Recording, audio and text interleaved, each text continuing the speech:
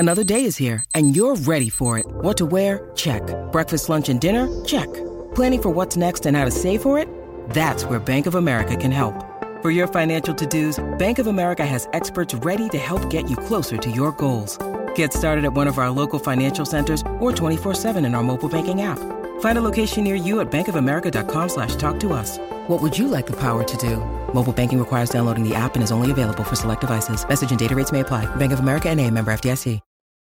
On today's episode of The Door Report, presented by Alaco Hardwood Flooring, Watson Brown, the former Vanderbilt football coach from 1986 to 1990, joins the show to talk about the Vanderbilt coaching candidates such as Jamie Chadwell, Clark Lee, and others. And we talk about the vision of Daniel Diermeyer and Candace Lee and the Vanderbilt leadership and where they should go in terms of a direction for their next head coach. We also talk about the possibility of Vanderbilt and Tennessee actually being played on Saturday, and if it does, what kind of a chance do the Commodores have in pulling off the upset at home over their in-state rival? We've got the interview with Watson Brown and much more, including a touch on the basketball game Sunday against Mississippi Valley State for Jerry Stackhouse and that squad. So we got all that and much more coming up right here on The Door Report, presented by Alaco Hardwood Flooring. Let's ride.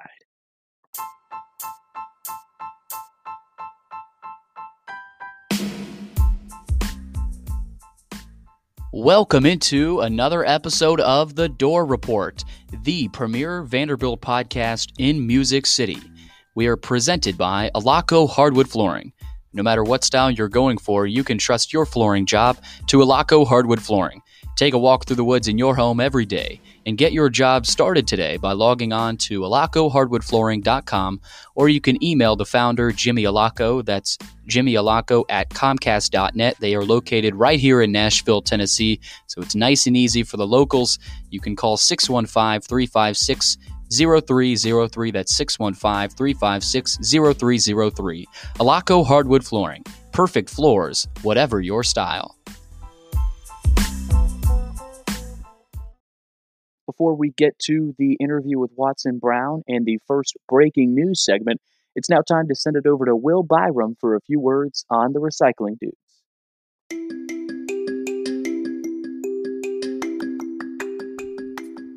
You may ask, who are the Recycling Dudes? Well, they are brothers, Graydon and Chapman, and their dad, Drew Smith, who is a Metro Nashville firefighter. Living in West Mead, the Recycling Dudes recognized a need for a service that would take glass to the recycling for busy homeowners who care about our environment. They pick up your glass, separate it, and take it to be recycled. They offer monthly service as well as one-time party pickup. They have a variety of service levels to fit every budget and every need, starting as low as $10 per month. All you have to do is sign up on their website at recyclingdudes.com. Welcome back into The Door Report. It is episode 55. It is Wednesday, December 9th. Welcome back in. We are, as always, presented by the great folks at Alaco Hardwood Flooring. Will Byram is my co-host per usual. He is in Nashville. We're both in the Nashville area, and we're getting set for Vanderbilt and Tennessee, hopefully, potentially this Saturday. Will, we got a lot to talk about. You doing all right ahead of rivalry week? Yeah, doing good. Got shaved down to the mustache. We'll see how that goes the rest of the week. Got my rivalry week shirt on right now, so we might have to tweet out a picture of that later from the Door Report Twitter. But just fingers crossed that game actually gets to get played. Yeah, we're gonna have to tweet that out because that's definitely an iconic shirt that I don't think a lot of people have. So we'll be sure to get that out there. And of course, the Shermer stash is rolling. So we're pumped for rivalry week, if we can say it. The Vanderbilt Commodores and the Tennessee Volunteers are supposed to play on Saturday, 3:00 Central Time in Nashville on the SEC Network. And we will have Watson Brown, the former Vanderbilt and Tennessee Tech coach. He's been all around college football. The Brown family name obviously will ring a bell. He's Mac Brown's brother. He will join the podcast a little bit later. We'll dive into the coaching search, some of the latest rumors surrounding the Vanderbilt coaching search, and obviously Dayo Odengbo opting out before the biggest game of the year for Vanderbilt. We'll talk about that and much more coming up here on the Door Report. But before we get to breaking news, don't forget to follow us on Twitter. That's at Door_Report and Instagram, door.report. Like us on Facebook, subscribe to our YouTube channel. Our podcast is available on Anchor, iTunes, Spotify, and Google Podcasts. And while you're at it, go give our podcast 5 stars and a review on iTunes. All right, Will, we got Vanderbilt, Tennessee, as I mentioned, supposed to play on Saturday, 3 o'clock. But, Will, taking a look at that Vanderbilt depth chart, it's not looking good, especially defensively. I mean, offensively, you would expect Vanderbilt to put a decent product out there, but defensively, they have one defensive end. That's Nate Clifton. They've got a couple corners playing outside linebacker. Will, I don't know if they play Saturday. I mean, going off of what Todd Fitch said in the press conference and in his coach's show and a lot of media appearances so far this week, he's confident it's going to play. It's going to be played. But, you got to wonder if the SEC might just step in and say, look, we can't do this. Yeah, I'm not sure what the actual number of scholarship players is. Some that are available to play. Some said 45. Some said they're right at that. I think it's somewhere around 43. Yeah. Yeah, and there's that threshold of scholarship players that the SEC requires. I don't know if they'll hold to that line because of the extenuating circumstances of this season and that Vanderbilt has faced with opt-outs, with the most notable being Dio Dangbo opting out this week and putting out a statement on Twitter. And this is touching, before we touch on the actual depth chart, Odangbo was the only one, like I mentioned in the last podcast. I don't agree with the opting out from any of these guys, except if you have NFL potential in your future. Mm-hmm. At that point, it's a decision not about wanting to be out there playing. You have to really sit down and evaluate, I can generationally set up my family, which potentially with a good NFL draft combine performance, Dio is going to be able to do.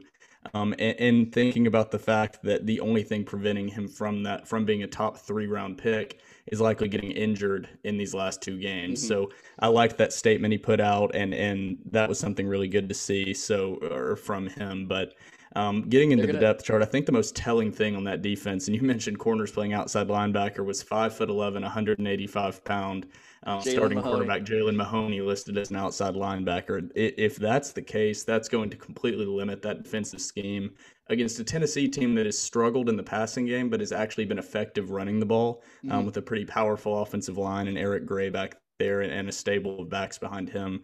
So I'm on the fence whether or not this game is going to be played regardless of the quotes from Fitch, because, he's not going to go up there and be like, I don't know, maybe. Yeah. He's going to go up there and say, we're going to play, these guys want to play. So I don't take too much from the comments of Fitch in that press conference regarding that game actually being played on Saturday. Yeah, speaking of more comments from Fitch, though, he had some encouraging words to say in the press conference. Obviously, I don't think you can take too much out of these. He's supposed to be positive, but he did have an interesting quote. He said, the guys are rallied around themselves, understanding who's here, we're in, let's go. He said he's been pleased with the leadership, and he mentioned Andre Mintz really stepping up in his leadership role and saying he's proud of him. Obviously, with an interim head coach, a lot of times you do see a team rally around that coach and rallied around the guys in the locker room. Right now, in this type of a situation with Vanderbilt, with having nearly 30 guys opt out since last year, and the team is really kind of reeling right now. It'll be really interesting to see what kind of an energy and mindset they do play with. Right now, Will, I'm teetering more towards this game's just going to happen. I think the SEC is going to, the question is, can they jump in? They have jumped in. They jumped in on Vanderbilt, Tennessee, and said, no, we're not. We can't do this week. But that was a postponement. They put a new game in there. So that, I don't know if that could happen. But for Vanderbilt and Tennessee, I really think, it's now or never for this game. It's kind of like, okay, let's get this game in so we can, move on with the season, and Vanderbilt, ends up playing Georgia next week. But diving back into the depth chart again, we mentioned offensively, the core is basically the same offensively, but taking a look at the O-line, Tyler Steen, left tackle, Dan Dawkins, left guard, Grant Miller, center, Connor Mignon, right guard, and Bradley Ashmore, right tackle. You don't see Birchmeier you do see Birchmeier. Birchmeier is back over to offense, so he will likely be playing both sides. So it's really going to be interesting to see, Will, how Coach Fitch mixes and match, because he's going to have to. Yeah, the funny thing when you look at that depth chart is the beginning of the year we discussed the offensive line being so thin and the opt-outs, and that's why Birchmeier had to transition over to offensive line. after 4 years on the defensive line. But now he's flipped to the other side because now it's the other side of the ball that's the thinnest part of this team. So he's really flip-flopped a lot this year. I'm really on the fence about this game being played. I think if we don't hear anything by probably late Thursday, early Friday, then this game's going to be a go. But this team's going to have to come out with an us against the world mentality. And at Vanderbilt, Dari actually, when we interviewed him on episode 54, actually kind of discussed that at Vanderbilt it's not the glitz and the glam of other SEC Gotta earn it. But you kind of have to mesh with your teammates and just this is who we have, we're the guys, and go from there to win. And they're going to have that times 100 because it's not only opposing teams, but now you've had half the scholarship players either transfer or opt out or be out for the remainder of the season. So it's a really tough spot for these guys to be in. But like you said, that offense is actually mostly intact. So we're going to have to see a pretty big game and production from Ken Seals, Keon Henry Brooks, Cam Johnson, Chris Pierce. Those guys are really going to have to step up if Vanderbilt stands a chance against Tennessee on Saturday. Yeah, no doubt about it. And another interesting thing here from the depth chart, Todd Fitch said that some players currently on the depth chart are questionable for Vanderbilt, Tennessee. So again, we some of these guys that are on the depth chart, we may not even see them. So, but again, Will, it's really impressive to everyone on that depth chart. As a coach, you got to be proud, of just finishing the season and looking at your team and saying, yes, we're not in the best spot right now, but here's our guys, and we're going to go with this group and put out as good of a product as we can on Saturday. So again, we'll continue to preview Vanderbilt, Tennessee. We'll have a big preview podcast on Friday with a Tennessee guest reporter on that. We'll announce that a little bit later in the week. But again, Vanderbilt, Tennessee set Saturday, 3 Central Time on the SEC Network. We'll see if that game is actually played in Nashville. As we roll on, Will, men's basketball, just a quick note, the NC Central game that was supposed to be played on Friday night, but because of the postponement, the next scheduled game for the Commodores is against Mississippi Valley State. That'll be this Sunday afternoon at 2 p.m. on the SEC Network. Interesting tip-off. Will, quick question here, though, for this team.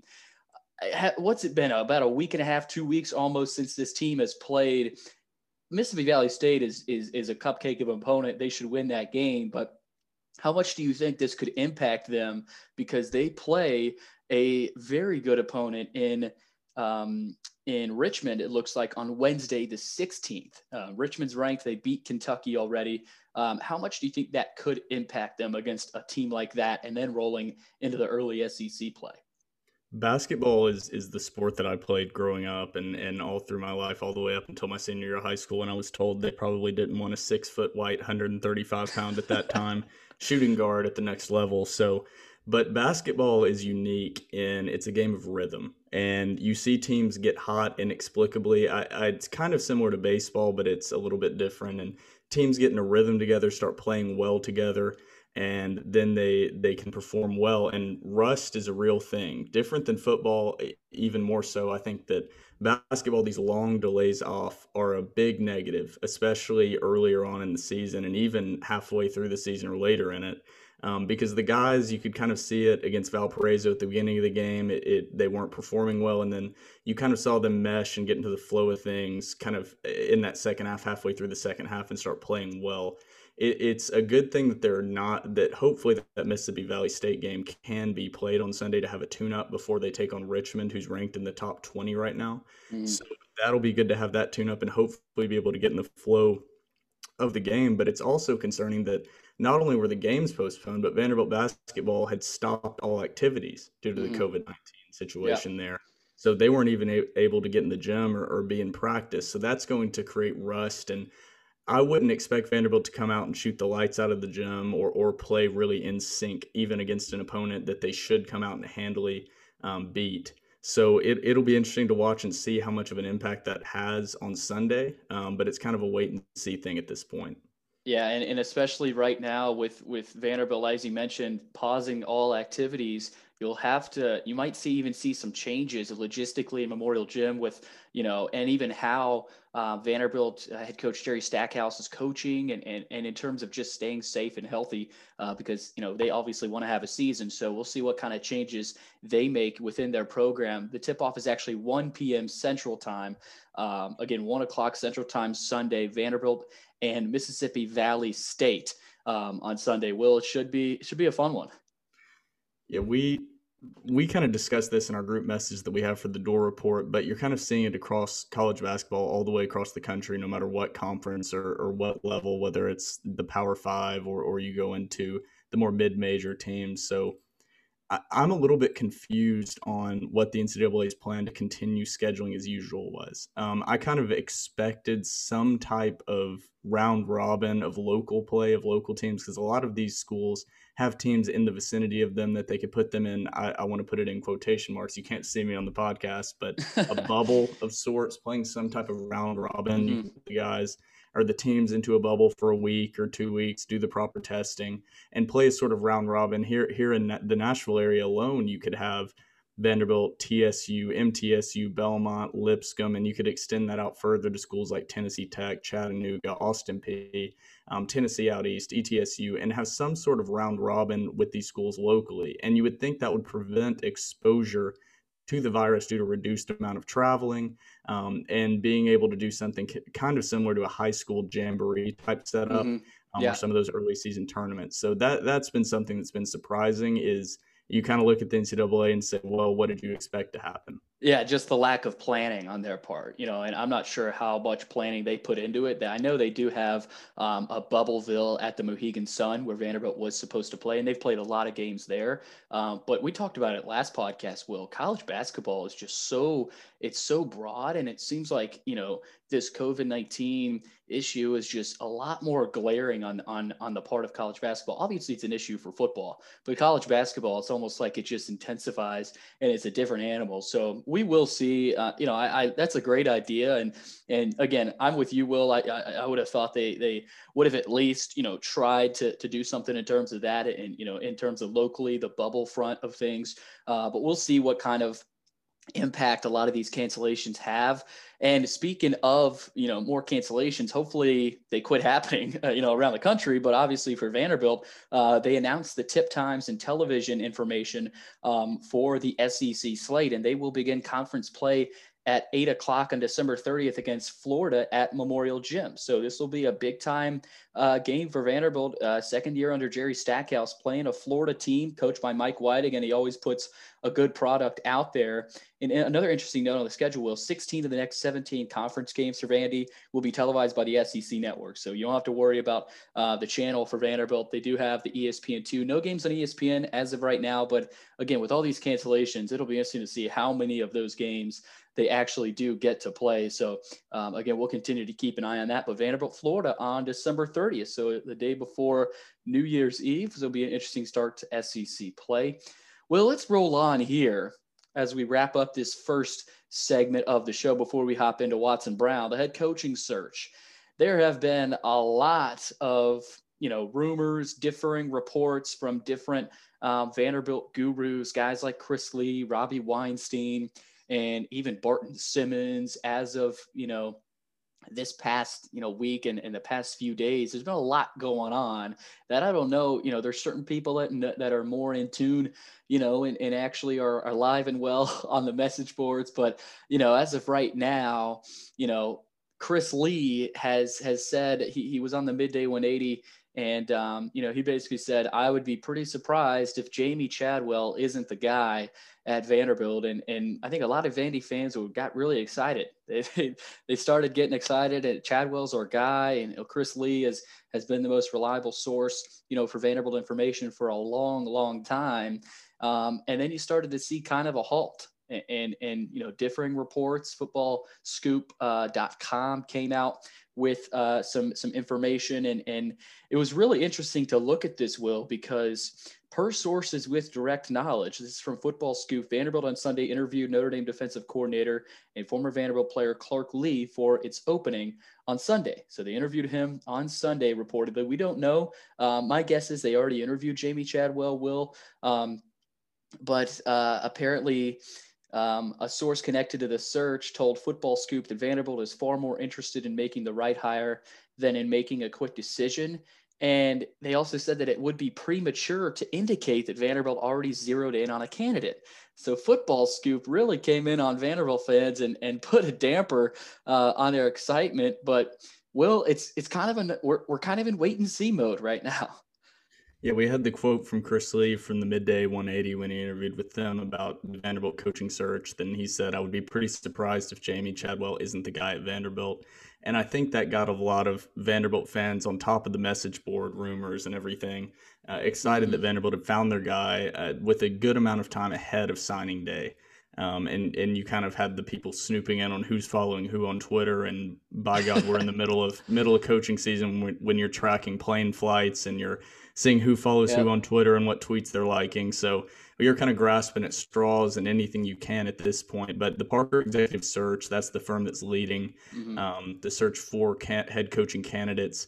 They said that Vanderbilt has discussed, per sources from footballscoop.com, that they discussed the opening and made plans to discuss the vacancy with three coaches: Coastal Carolina's Jamie Chadwell, Charlotte's Will Healy, and Army's, please, I don't want him, Jeff Monken. So you'd also had Jeff Fisher and Bill O'Brien. They expressed interest in the job, but Vanderbilt doesn't seem to have reciprocated that interest. A little bit of Bill O'Brien action. Yeah, a little Bill O'Brien. We can get two very average NFL head coaches in there if we want to. And then also Lance Leopold, I'm probably destroying that name, from Buffalo, expressed interest in the job. And right now Buffalo's sitting at 4-0 on top of that MAC conference. So that's a name we hadn't really thrown in there, but we did run a poll on the Door Report, a couple of them going back to the Tennessee game. We ran if fans thought that game would be played, and it was 76% said no at the point we tweeted that out. And about 24 hours ago, we put out three names that seemed to be getting a lot of buzz. Who do you think, not who do you want, ends up being the next head coach of the Commodores? And 56.6% of the 260 respondents said Jamie Chadwell, 29% Clark Lee, 5% Healy, and 7.8% others. So Commodore fans are pretty confident that Jamie Chadwell is going to be the next guy, and I was at one point, but now seeing things from multiple different sources saying that Vanderbilt has not zeroed in on a candidate yet is a little bit disheartening. But it's another one of those things. There's never been a coach or too many sources before a coach is actually hired where the coach comes out and says, "Yep, I accepted the job," right in the middle of the season. So he's going to say anything like how Franklin did back right before he left, saying, "I'm committed to staying here. I see success with this program," yada, yada, yada. Pretty much saying anything to keep the players and fans bought in until he officially makes the leave, because Vanderbilt's going to hire someone. And none of them are going to say that they're the guy until they've officially signed those papers and they're being announced at the press conference. So it'll be interesting to keep an eye on, but there really hasn't been much substantiated claims outside of multiple anonymous sources of really where this coaching search is at. Yeah, and I like to look at, some of the comparisons, and you look at another SEC school, South Carolina. They hired Shane Beamer, and obviously he's at Oklahoma right now. He went over to campus. He coaches South Carolina under Coach Spurrier when they played Alabama the SEC championship back in 2010. So he's a Columbia guy. But he's coaching Oklahoma. He flew all the way over, had his press conference, and now he's back at Oklahoma. So that's kind of a comparison in where South Carolina is with the process and where Vanderbilt is. Now, Vanderbilt could be in a totally different spot than we think they are. They could have already verbally agreed with a coach. They're just waiting on the official announcement. Hopefully, that'd be a nice spot to be in. But right now, I'm with you. I got really excited with Jamie Chadwell coming from Chris Lee in the Midday 180. But then, a couple of days later, you got Football Scoop coming in, who's usually pretty reliable, and it just kind of put a pause on things. So again, we will see where this goes.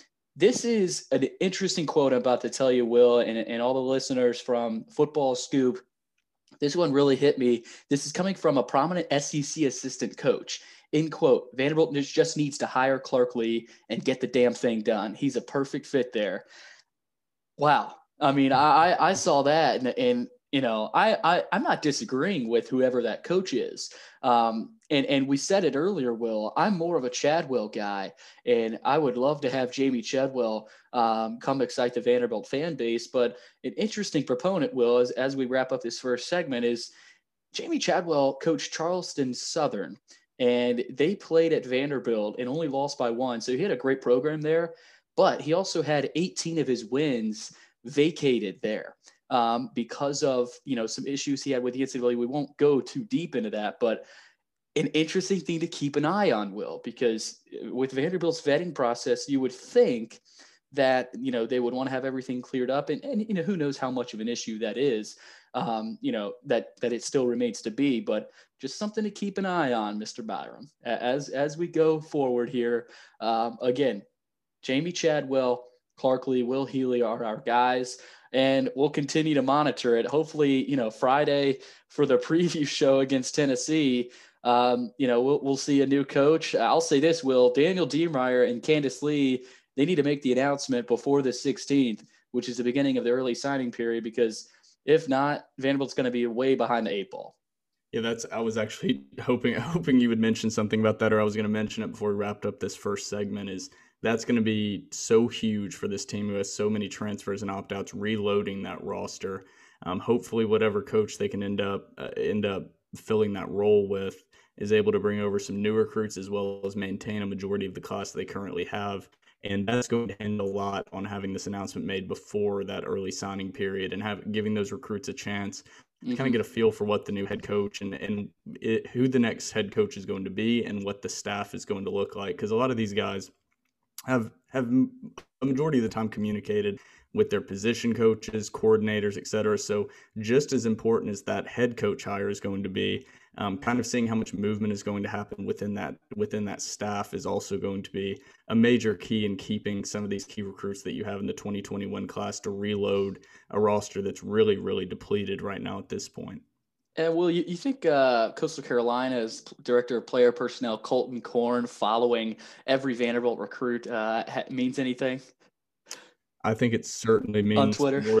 It means more than nothing. So he also followed the Door Report as well. So yes, he did, and so did their running backs coach. We got a couple follows from some Coastal Carolina coaches, and it's very interesting.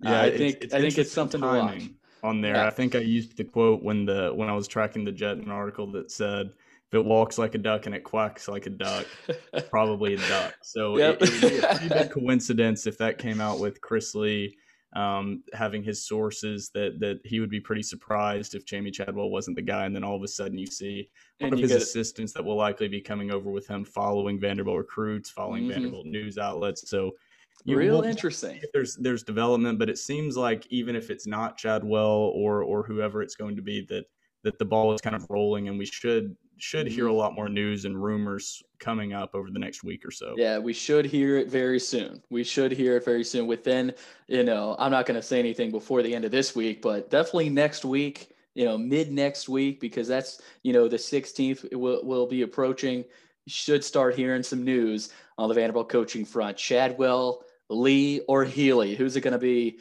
Seems like it's a little lightsaber fight right now between Clark Lee and Jamie Chadwell. It's really funny tweet from Bruno Reagan, if any of you guys missed it. But yeah, we're going to roll in now. Again, really wish you could be on this one, but it's going to be fun. Watson Brown, he is legendary Tennessee Tech head coach. He's born and raised in Cookeville. He also coached at Vanderbilt. He was offensive coordinator there as well. So it's going to be fun. Definitely wish you could be here, Will. But again, in your honor, I'll do my best to impress you. Yeah, I'm very disappointed. This is probably the most disappointed I am to miss an interview, just with the connections randomly that I have with Watson Brown. I mean, he coached at Tennessee Tech, which is where I went to school, and graduate you're a Tennessee school. Tech guy. Yeah, and then coached at Vanderbilt, and then his brother was also the principal at my high school the entire time I was there. So I have a lot of connections run with Watson deep. Brown. So I'm looking forward. I'll be looking forward to listening to that one along with everyone else once you finish up that interview is the second segment. No doubt, it's going to be fun to get Watson Brown on the show. And for segment one, I'm Billy Derrick alongside Will Byram. We got Watson Brown, former Vanderbilt and Tennessee Tech head coach, coming right up here on the Door Report. Watson Brown now joins the Door Report. You could say coaching runs in the Brown family. His brother Mac Brown was the head coach at Texas, won a national championship with the Longhorns, and of course, he's now coaching North Carolina. And his grandfather, Eddie Jelly Watson, was a legendary prep football coach at Cookeville High School. Watson was born and raised in Cookeville. He was a talented baseball, football, and basketball player at Cookeville High. He signed with Vanderbilt at a high school standout quarterback for the Commodores from 1969 to 1972. He's best remembered by many Commodore fans for leading Vandy to a 14-10 victory over Coach Bear Bryant in Alabama in 1969. He also served as the offensive coordinator at Vanderbilt for 2 seasons from 81 to 82. His offense at Vanderbilt, led by Whit Taylor at quarterback, set 57 school records. They finished 8-3 in 1982, and they earned a berth in the Hall of Fame Bowl against Air Force. And then later in 86 through 1990, Brown was the head coach at Vanderbilt, his alma mater, and then he decided to come home, take over the Tennessee Tech football program in 2006. 5 years later, he led Tech to its first OVC title in 36 years. He's been coaching college football, retired now, but he did coach for 43 years. He's one of the most innovative offensive minds in football. He's now a co-host on the George Plaster Show on 560 WNSR. Listen Monday through Friday, 2 to 4 p.m. Watson Brown joins me now. Coach, how you doing? Bill, I'm doing great. I hope you are. Doing well, and really hoping that Vanderbilt and Tennessee can get this game on Saturday, 3 o'clock on the SEC Network. We'll talk about that one a little bit later here in the interview. But I want to start off, early in your football career, as a high schooler and then on through Vanderbilt. Why do you think football is so important to your family? Obviously with, your brother Mac doing great things now at North Carolina and obviously, just running in the family. What kind of an impact has football, starting at a young age had on your life? Well, Billy, we were just around it at such a young age. I mean, we're 6 years old, and we're on school buses going to ball games with our granddad in high school when he was a high school coach here in Cookeville. And it was in our blood. I from all the way through. There's not much we could do about it, really. We played all the other sports, too, and baseball was probably my favorite of all, to tell you the truth. But football was always there. Mac always wanted to coach. I had never thought about coaching. And when I got hurt at Vanderbilt and couldn't play anymore, I got to hanging around the offices of Steve Sloan and as a student coach, and then as a graduate assistant, and then just started that way. So Mac and I were different in a thought process, but at the same time, we both ended up in the same profession. Yeah, we're talking with Watson Brown, former Vanderbilt and Tennessee Tech football coach. You also, at Vanderbilt, what was it like playing in that kind of an era? Because you look at it at the eras right now, the offenses and really defenses as well are completely different. So, back in your playing era and even coaching eras, what were some of the focuses that, as a player and as a coach that you guys were thinking of and preparing for, in terms of other teams that a lot of the coaches aren't even thinking of right now, that you can think of, from your playing days, especially at Vanderbilt, in the SEC during a time like that.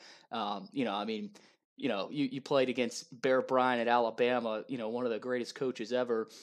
So just that playing in that era, what was that like as a player? Well, it was in that era. It was more of option-oriented football. A lot of people were running the wishbone. We ran the split-back veer at Vanderbilt in my sophomore year, and so it was just a different style, Billy. I think that in preparation, the wishbone was the one that was so hard to prepare for in those days. It was a new offense, and more and more teams started going to it as time went on. Texas was the first I remember to do it, and then Alabama just basically went to them, copied it, and won them a lot of national championships. But it was more power football. You weren't spread out like we are in today's world. And in the early 80s is when you started seeing that happen. That's what we did at Vanderbilt in the early 80s, and Stanford. There was a few of us that started really spreading out and throwing the ball, and that was really the start. Mm-hmm. And then in the 90s, the no-huddle stuff kind of came into play.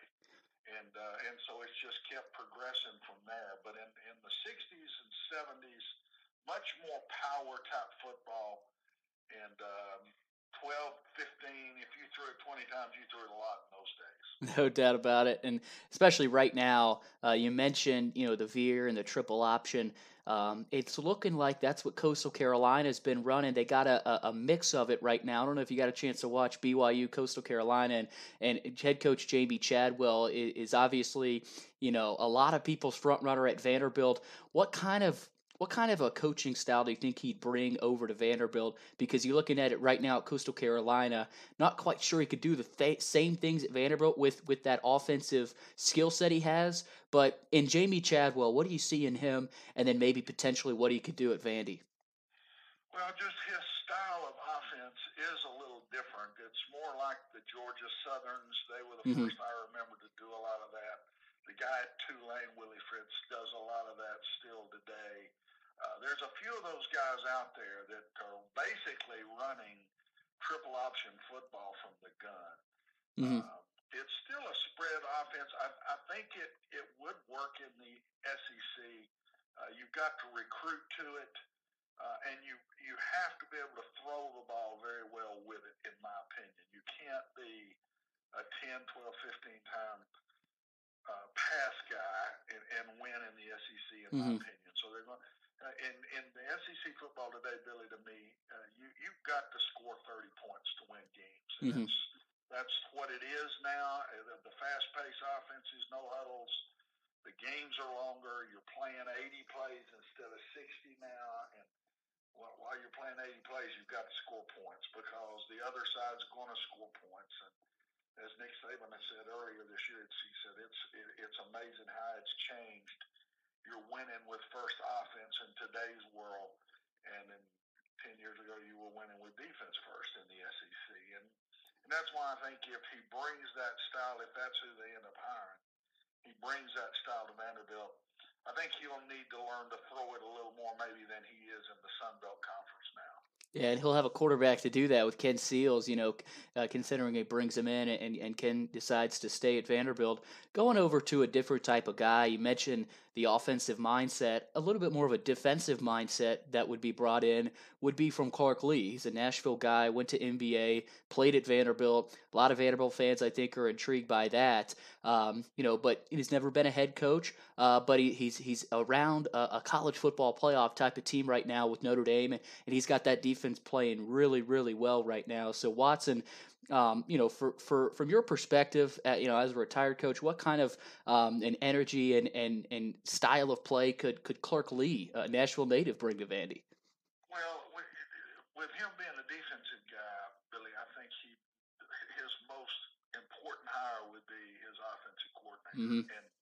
And in the coordinator that you hire, what philosophically do you want to do at Vanderbilt? And then go find a coordinator to fit that. And what he brings to the table is he's a Vanderbilt guy. And there hadn't been a lot of us through the years that went to Vanderbilt and coached at Vanderbilt. And he will know a lot of the inner workings of the university, some of the issues students go through and football players go through.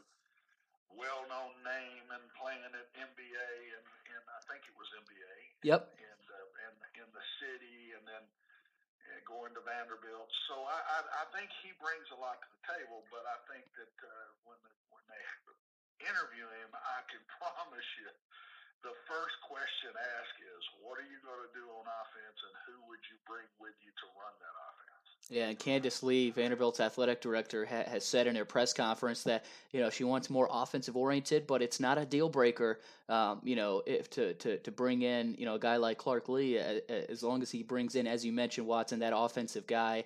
Watson, you touched on Vanderbilt and kind of the inner workings of not only the athletic program but the university. You got some new leadership now with Daniel Diermeyer, and I mentioned Candace Lee, the athletic director. In this coaching search, what not only the coach, but what do they need to be focusing on right now in order to bring that coach in and really start to change the culture? And because right now, Watson, there's it's not a rebuild. This is a build. Would you agree? Yeah, I mean, and that's not just from the coaches; it's everything. Mm-hmm. They've got to redo everything as far as football, in my opinion. And the way I break that down, Billy, I think there's some quick things they've got to do. In my opinion, if I'm being interviewed right now, the first thing I would want is money. You get what you pay for, and I would want a lot of money to be able to put in assistant coaches. I would want a lot of money to, and however many the NC2 will let you hire. You need recruiters. I'm not talking about coaches have to be the ones that recruit on the road, but I'm talking about people in the building that are finding players from 6 in the morning until 6 at night, and that's all they do. And you need a bunch of those people scouring across the country because you can't regionally recruit at Vanderbilt. You've got to go national. Mm-hmm. Academically makes you do that, and you've got to go find the guy that fits Vanderbilt. And it takes, to me, if I'm a coach, that's the first thing I do. I put recruiters all through that building, and all they're doing is watching video and calling coaches and taking all of these lists from all of these 5-star, 4-star, 3-stars. You've got to recruit 5 stars and 4 stars, Billy, but you're going to win and lose with 3 stars. You're not going to get a ton of those, but you got to go after them, and you might get one here and one there. So you got to. It takes a bigger pool to me at Vanderbilt being a private school in the SEC. I would put my money in those things immediately, and immediately I would redo that dressing room, weight room. Basically, what they have now there is what we built when I was there in the 80s. And to be very honest, that's what's still there today. And those things are the quick fixes. Mm-hmm. The big money is going to be redoing stadium and all the things around it. But immediately, the coach needs those things, in my opinion. And if I'm interviewing for that job, those are the things I immediately ask for. And a guy I look at right now, Watson, is Matt Campbell over at Iowa State, and he had an interesting quote. It was after a big victory last weekend. He said, we're not winning with 5-star guys right now, but we're winning with a 5-star culture, and that reminds me of what James Franklin had built at Vanderbilt, because his first year there was obviously tough. They ended up playing in the Liberty Bowl, but three bowl games at a school like Vanderbilt, in a row is something special. So for Vanderbilt to get back to that, Watson, you touched on it a little bit, but in terms of direction of a head coach, a lot of people have been saying Clark Lee is that guy that will stay there. He'll dedicate his career there. He's a Nashville guy, wants to go back home. Jamie Chadwell could be more of a dynamic candidate, be there more of kind of like a James Franklin era. So right now for you, Watson, I guess what I'm asking is, who's your guy? Who's your number one coach right now for Vanderbilt? Your first call, and really, what are you saying to him in terms of, all right, here's what we'll give you, and in order to providing him, everything he needs. I think they've got some good names. I'll go 2 ways with you, Billy. The first thing to me is you've got to bring a guy in, and I'm not as hung up on staying or not staying. Let's just get winning again and Mm-hmm. get going. And the names that are there are all good. I personally like Jeff Fisher. I think that one, I would throw Mm-hmm. him in the list myself because he's in Nashville. He's very well known. He would excite the community again, and I don't think if he got it going, he would go anywhere either. But when they bring this coach in, there's another piece of this to me that's very important. And I think I saw an article where they were talking about the Franklin era and the Mm-hmm. 2 years that were good. And those 2 years that we were pretty good, we beat only 4 teams with a winning record. Mm-hmm. And 2 of those were 8-5, and 2 of those were 7-6. So you've got to be smart in scheduling, in my opinion. You Mm-hmm. need to go with the Coach Snyder route at Kansas State. You've got 8 conference games that are tough. We can see that now. We're over in the conference as it is today.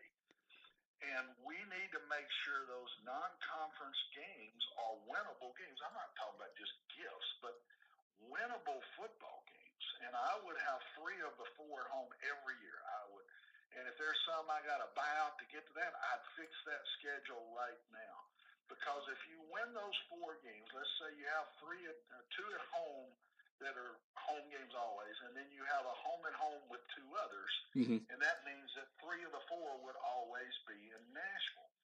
Billy, you win those 4 games, and you go 2-6 in the SEC, you're in a bowl. Yep.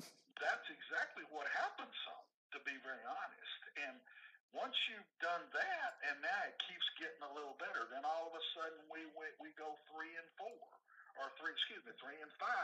Then all of a sudden we're 4-4. Then all of a sudden we're in Atlanta. Get to 5-3. I remember in 1982, I think that's what we were. We were 5-3, and that's one of the best teams in Vanderbilt history. Yeah. And yet we were still 5-3 in the SEC that year. I think we lost to Alabama close, to Georgia, and somebody else. I can't remember now. Maybe it was 4-2. We were. You didn't play as many games in those days. But the schedule to me is very important here early to get an attitude back of winning and let these kids taste it. When you win games stuck in there with the SEC, Billy, you're staying healthy, you're getting a positive attitude, you're getting to play more people to get experience, to deepen your team. There's a lot that comes from that, and I just think that is, if I'm AD, that's the first thing I do. I watch myself. Now, as the team gets better, then you can expand that, but you can't just throw it out there and put it all on the coach. You've got to do a lot of stuff to help this coach. Yeah, well, you talked about scheduling this season. Boy, it's been quite the crapshoot in terms of getting these games in, and with Vanderbilt and Tennessee, we'll see whether or not they play on Saturday. It's supposed to kick off 3 o'clock on the SEC Network in Nashville at Vanderbilt Stadium. It'll be family and close friends allowed, limited capacity there at Vanderbilt. But Watson, 2 questions here. 1, do you think this game gets played on Saturday? And 2, considering it does, what kind of a performance could we expect for Vanderbilt? Because it is rivalry week, and Vanderbilt, Tennessee obviously don't like each other. Well, I never had a problem with my teams with playing Tennessee. The respect back then. Tennessee was real good in my time there, and when I was the offensive coordinator, we knocked Tennessee off when they were really good that year too. But the kids love playing Tennessee. It's I don't know that it's hate, but there's a burning desire to win that game. And they will give everything they got. It's hard. They're down so many in numbers. They had so many kids opt out. They've had some injuries. They've dealt with the COVID on top of that. I think, Billy, it's still 50-50 if this game comes off. And unless Tennessee messes it up, I think it'll be tough to beat them. They don't have near the number of opt-outs and injuries and everything that Vanderbilt does. But I know this, when that game's lined up and played and the black and gold and the orange and white get out against each other, you never know what might go down. And Vanderbilt in recent years has won quite a few of those games while Tennessee has been struggling. They sure have, and with this rivalry, I want to stick on it here with as we wrap this up, Watson. Vanderbilt-Tennessee rivalry, obviously, you had 2005 when the streak ended with Jay Cutler completing it to Earl Bennett, definitely one of the best memories with Vanderbilt, and then, they returned home to beat Tennessee for the first time in a long time. I think it was 2014. But with this rivalry, Watson, how much do you think it has shifted in the past decade or so? With even, starting in 2005 with that win, and then James Franklin taking over and saying, hey, we're not their little brother anymore. We're going to compete here. And then you've seen it with Derek Mason, as you mentioned. So how much of a shift have you seen in Tennessee's respect for Vanderbilt and overall with this rivalry?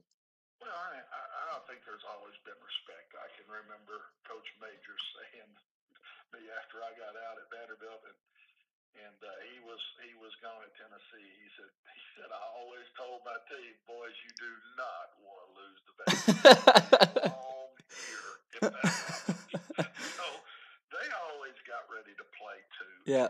The difference has been Tennessee's been down, Billy. That's really been the difference. Vanderbilt's been decently solid here and there, and Tennessee's really been down until that program really gets itself back to where it was for a long, long time.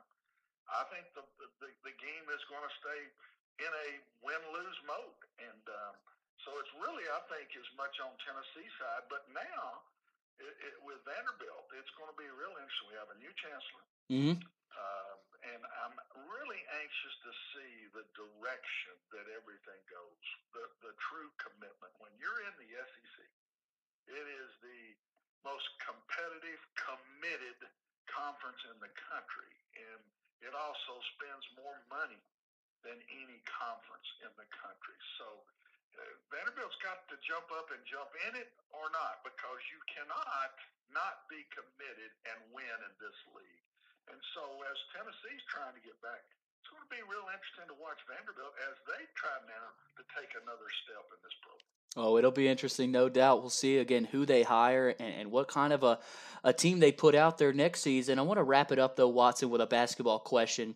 Obviously, Jerry Stackhouse, you got him here in year 2. They're supposed to play Sunday at 1 o'clock against Mississippi Valley State. But for this team, they got a big game Wednesday against Richmond, who already beat Kentucky, and then they'll play Florida to open up the SEC slate. Right now with this team, Watson, what do you think we can expect from them? Because obviously they should be a lot better than last season after those 3 wins. But in terms of Vanderbilt basketball, where they are as a program and their national, recognition, respect, the amount of respect they still get, where do you think they are in terms of a respect factor, not only in the SEC but nationally?